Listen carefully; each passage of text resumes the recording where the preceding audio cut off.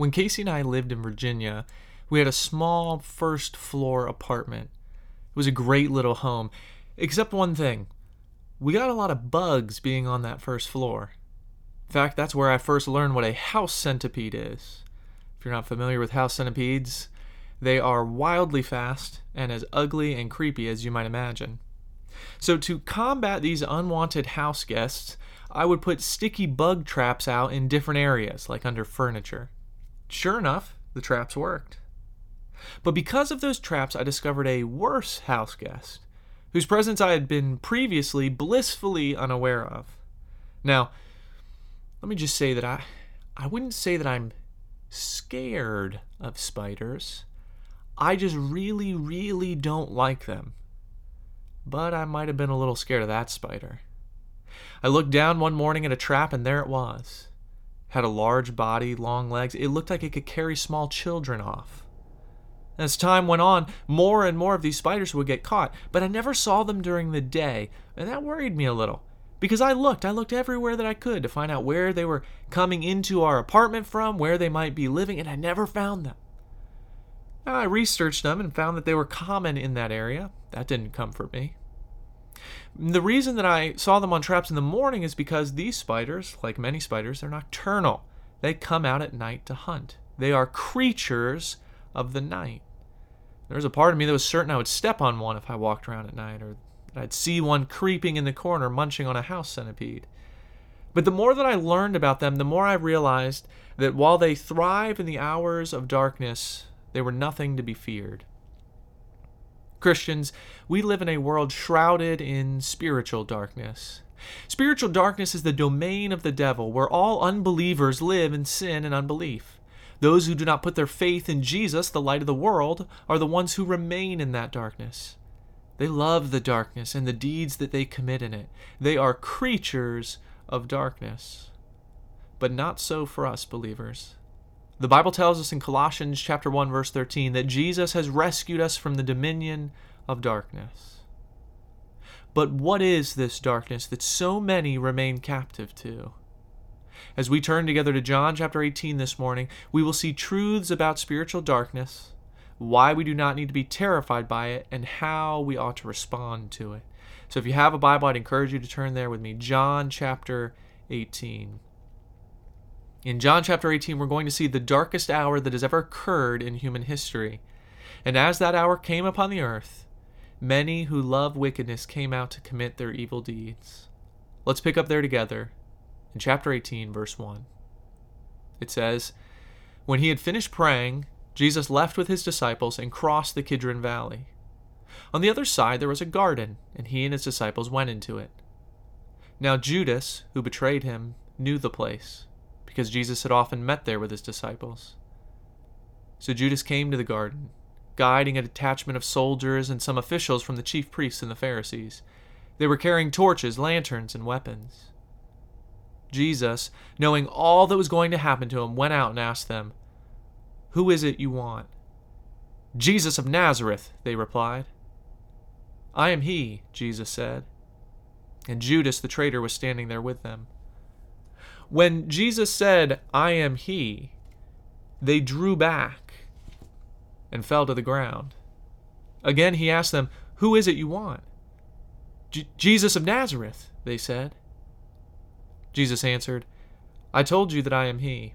If you are looking for me, then let these men go.' This happened so that the words he had spoken would be fulfilled, 'I have not lost one of those you gave me.' Then Simon Peter, who had a sword, drew it and struck the high priest's servant, cutting off his right ear. The servant's name was Malchus. Jesus commanded Peter, 'Put your sword away. Shall I not drink the cup the Father has given me?'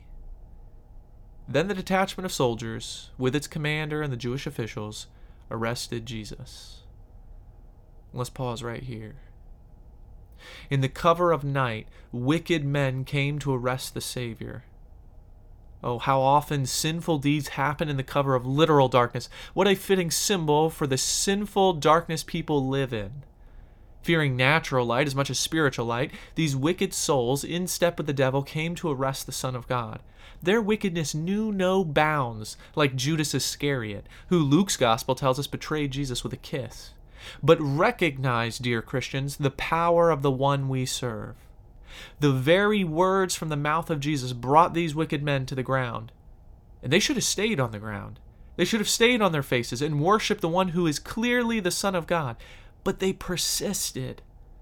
These evil men clung to their unbelief, slaves to sin, coming to bind the only one who could set them free. Believers, weep for souls such as these.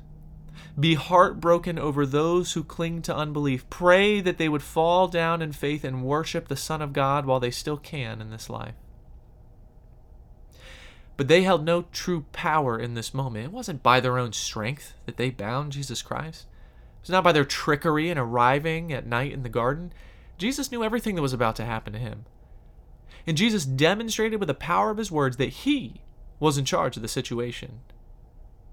As Jesus had told his disciples on countless occasions, he was going to willingly lay down his life.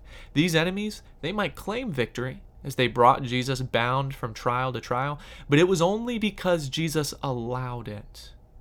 This was the hour for which Jesus had come to the earth.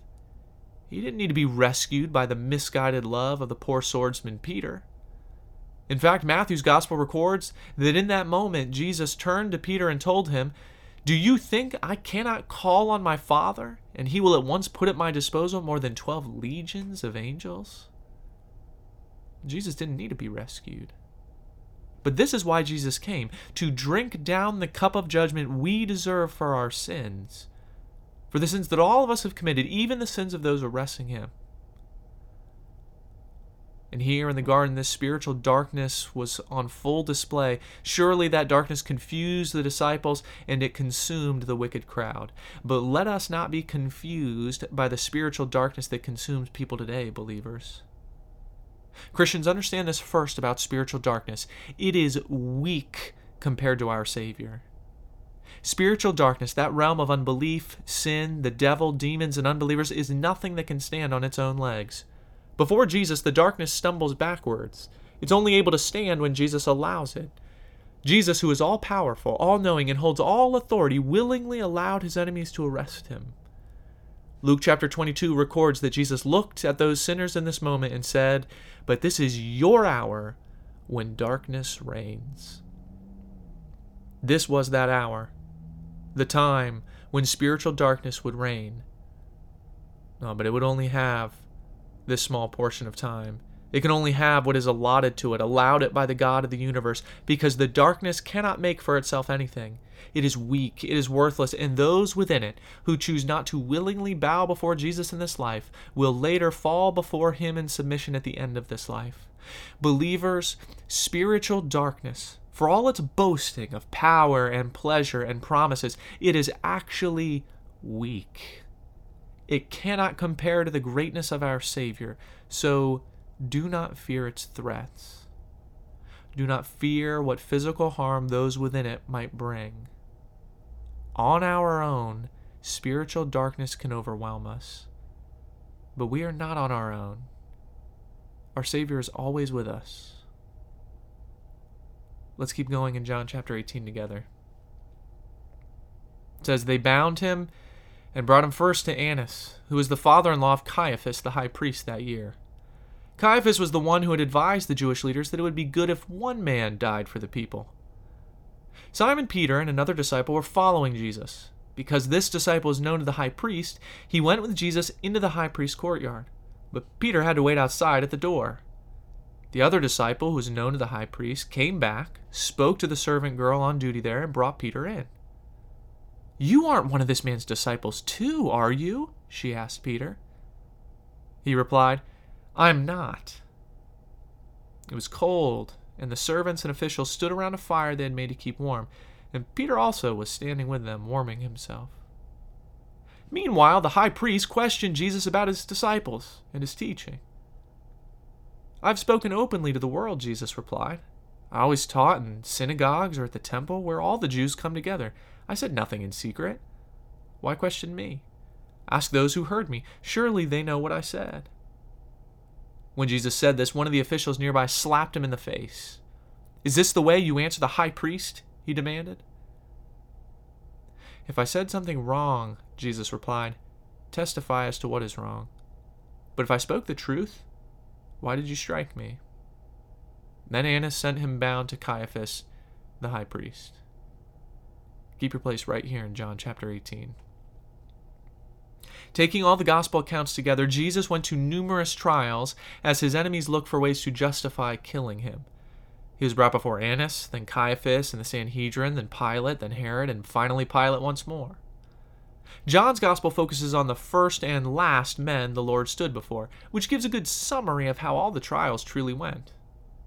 The first was Annas.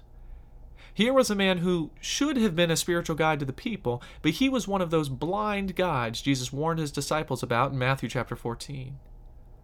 And we find that Annas didn't come prepared to level specific accusations against Jesus, but instead he came with questions, no doubt intended to trap Jesus in his words. You know, that trick they had tried and failed to use many times on Jesus during his ministry. But Jesus pointed out that there weren't any secrets.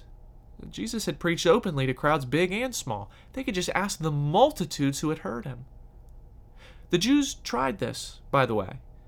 Matthew's gospel tells us that when Jesus later stood before Caiaphas and the Sanhedrin, they were looking for people to bring false evidence, accusations they could use against Jesus. People who would come and say, "Well, I heard Jesus say this." But even in all of these things, they still came up empty. Jesus' simple reply to Annas revealed that there were no legitimate accusations they could bring against him. When Jesus responded this way, he was speaking the truth, as he always does. But the world, the realm of spiritual darkness, has no answer for the truth. All it can do is stubbornly deny the truth. But denial by itself is an empty thing. Usually it leads to anger and hatred. That's why the official hit Jesus in the face. It's why at his other trials the Jews spit in Jesus' face and punched him. It's why Herod and his soldiers mocked him. The darkness hates the light, so they deny it and attack it. We're going to see this more. Let's return to Peter in verse 25. It says, "Meanwhile, Simon Peter was still standing there warming himself. So they asked him, 'You aren't one of his disciples too, are you?' He denied it, saying, 'I'm not.' One of the high priest's servants, a relative of the man whose ear Peter had cut off, challenged him, 'Didn't I see you with him in the garden?' Again, Peter denied it, and at that moment a rooster began to crow." Again, believers, those in spiritual darkness deny the light of God's truth and lash out against the truth. In their anger, they hate anyone associated with that light. That's why Jesus told the disciples the world would hate and persecute them.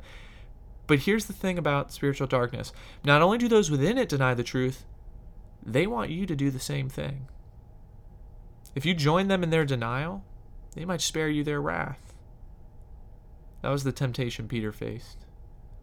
Identify with Jesus and face the vicious attacks of these sinners, or deny Jesus and go unnoticed. How many Christians today choose to deny and go unnoticed? The temptation can come at any moment, even to those walking closely with the Lord. Remember, the disciples fled when Jesus was arrested. They left him all alone. But then we were told that Peter and another disciple, most likely John, began to follow at a distance. Some might have even called those two disciples quite brave. But even as Peter tried to stay in close proximity to the Lord, fear came and gripped his heart. And then he gave in to temptation and denied Jesus. The moment the rooster crowed, Luke's gospel records that Jesus looked straight at Peter. And then Peter went out and wept bitterly. Oh, believers, let's stand for the truth, no matter what those in the darkness do. The cost of discipleship is steep. Understand that the darkness denies the truth, and it wants you to do the same. If you do not, they will attack. They will lash out. They will come against you. But woe to us if we cave to such pressure. Grief and bitterness will be ours, a strained relationship with our Lord. Many believers have faced the temptation of Peter: identify and die, or deny and survive. I pray if we ever face that temptation, that we would be found standing firm. There's more for us to see this morning. Let's continue in John chapter 18, verse 28. Then the Jewish leaders took Jesus from Caiaphas to the palace of the Roman governor. By now it was early morning, and to avoid ceremonial uncleanness, they did not enter the palace, because they wanted to be able to eat the Passover. So Pilate came out to them and asked, "What charges are you bringing against this man?" "If he were not a criminal," they replied, "we would not have handed him over to you." Pilate said, "Take him yourselves, judge him by your own law." "But we have no right to execute anyone," they objected. This took place to fulfill what Jesus had said about the kind of death he was going to die. Pilate then went back inside the palace, summoned Jesus, and asked him, "Are you the King of the Jews?" "Is that your own idea?" Jesus asked. "Or did others talk to you about me?" "Am I a Jew?" Pilate replied. "Your own people and chief priests handed you over to me. What is it you've done?" Jesus said, "My kingdom is not of this world. If it were, my servants would fight to prevent my arrest by the Jewish leaders. But now my kingdom is from another place." "You're a king then," said Pilate. Jesus answered, "You say that I am a king. In fact, the reason I was born and came into the world is to testify to the truth. Everyone on the side of truth listens to me." "What is truth?" retorted Pilate. With this he went out again to the Jews gathered there and said, "I find no basis for a charge against him. But it is your custom for me to release to you one prisoner at the time of the Passover. Do you want me to release the King of the Jews?" They shouted back, "No, not him. Give us Barabbas." Now, Barabbas had taken part in an uprising. What hypocrisy the religious leaders displayed here. They wanted to be sure they wouldn't be ceremonially unclean before Passover. They wanted to eat Passover with a clear conscience before God, all while orchestrating the murder of the Son of God. This is what many unbelievers living in spiritual darkness want. They want to feel good about religion and try and earn their way to God. What they don't want to do is believe and submit to Jesus Christ. When Pilate said, "What is truth?" this statement revealed something about his heart, the hearts of the religious leaders, and all those in spiritual darkness. It revealed that those who deny the truth live in spiritual ignorance. By rejecting the light of truth, they wander around blind to the truth of Christ and the gospel. And this spiritual ignorance is a result of their willful disbelief. And spiritual darkness thrives on that ignorance. It's in that ignorance that people convince themselves that, like Pilate, no truth exists, or like the Jews, they convince themselves that they can create their own truth through religious works to earn favor with God. The domain of darkness thrives on spiritual ignorance. Because if people simply walk around with their eyes closed on their own accord, they'll be too busy with denial and man-made religion to see the light of the gospel. But you see, their ignorance does not remove their sin.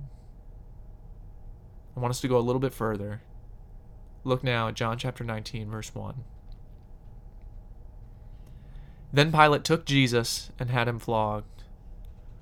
The soldiers twisted together a crown of thorns and put it on his head. They clothed him in a purple robe and went up to him again and again, saying, "Hail, King of the Jews!" And they slapped him in the face. Once more Pilate came out and said to the Jews gathered there, "Look, I'm bringing him out to you to let you know that I find no basis for a charge against him." When Jesus came out wearing the crown of thorns and the purple robe, Pilate said to them, "Here is the man." As soon as the chief priests and their officials saw him, they shouted, "Crucify! Crucify!"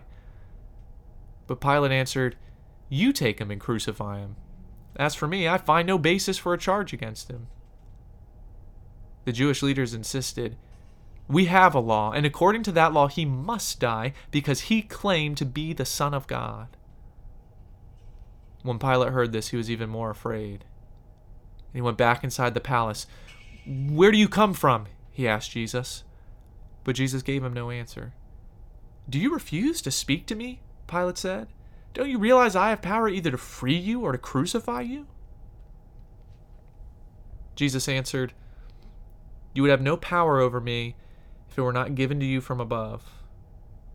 Therefore, the one who handed me over to you is guilty of a greater sin." From then on, Pilate tried to set Jesus free, but the Jewish leaders kept shouting, "If you let this man go, you are no friend of Caesar. Anyone who claims to be a king opposes Caesar." When Pilate heard this, he brought Jesus out and sat down on the judge's seat at a place known as the Stone Pavement, which in Aramaic is Gabbatha. It was the day of preparation of the Passover. It was about noon. "Here is your king," Pilate said to the Jews.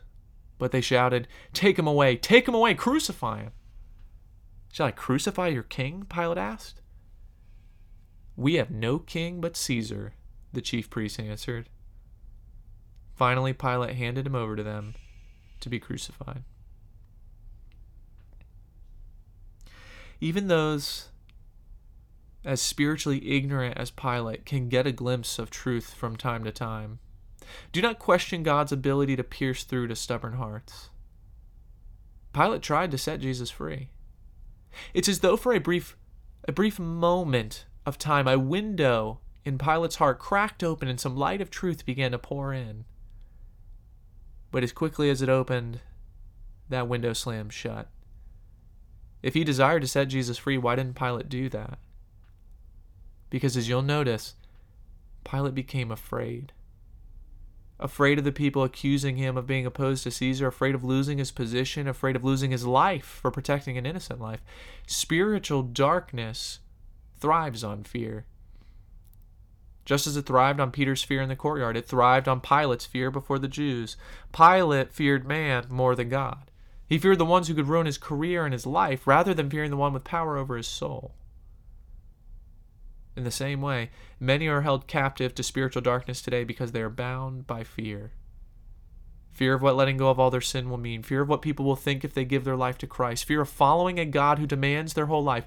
Fear of rejection from others. And so they go along with every sin and every idol that is presented, nodding their head in agreement. Fear. Darkness thrives on it. And this was the hour darkness reigned.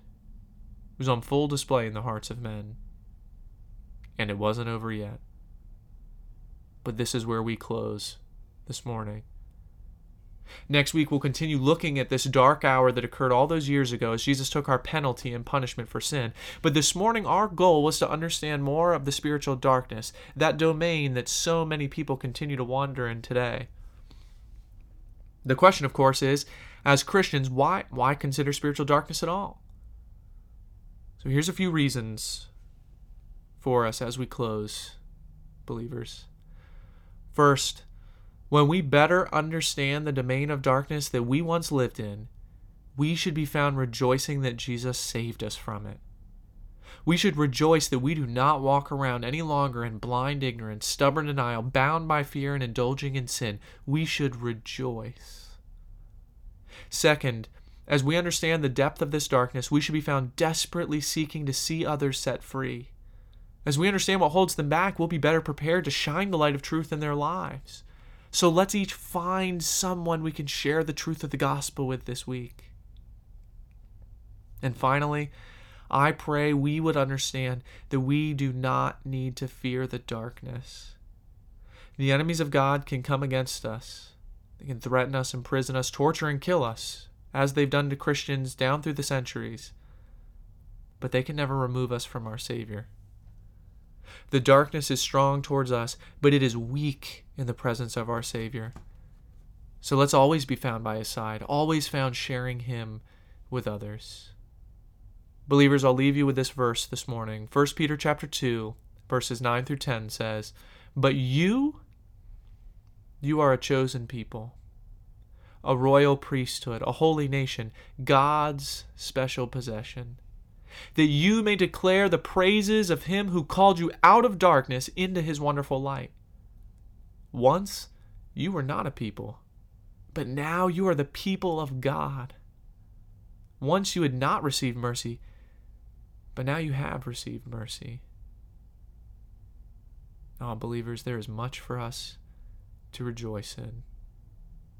There is little for us to fear. Nothing to fear when we rely and rest in the arms of our Savior. and there are many for us to share the gospel with.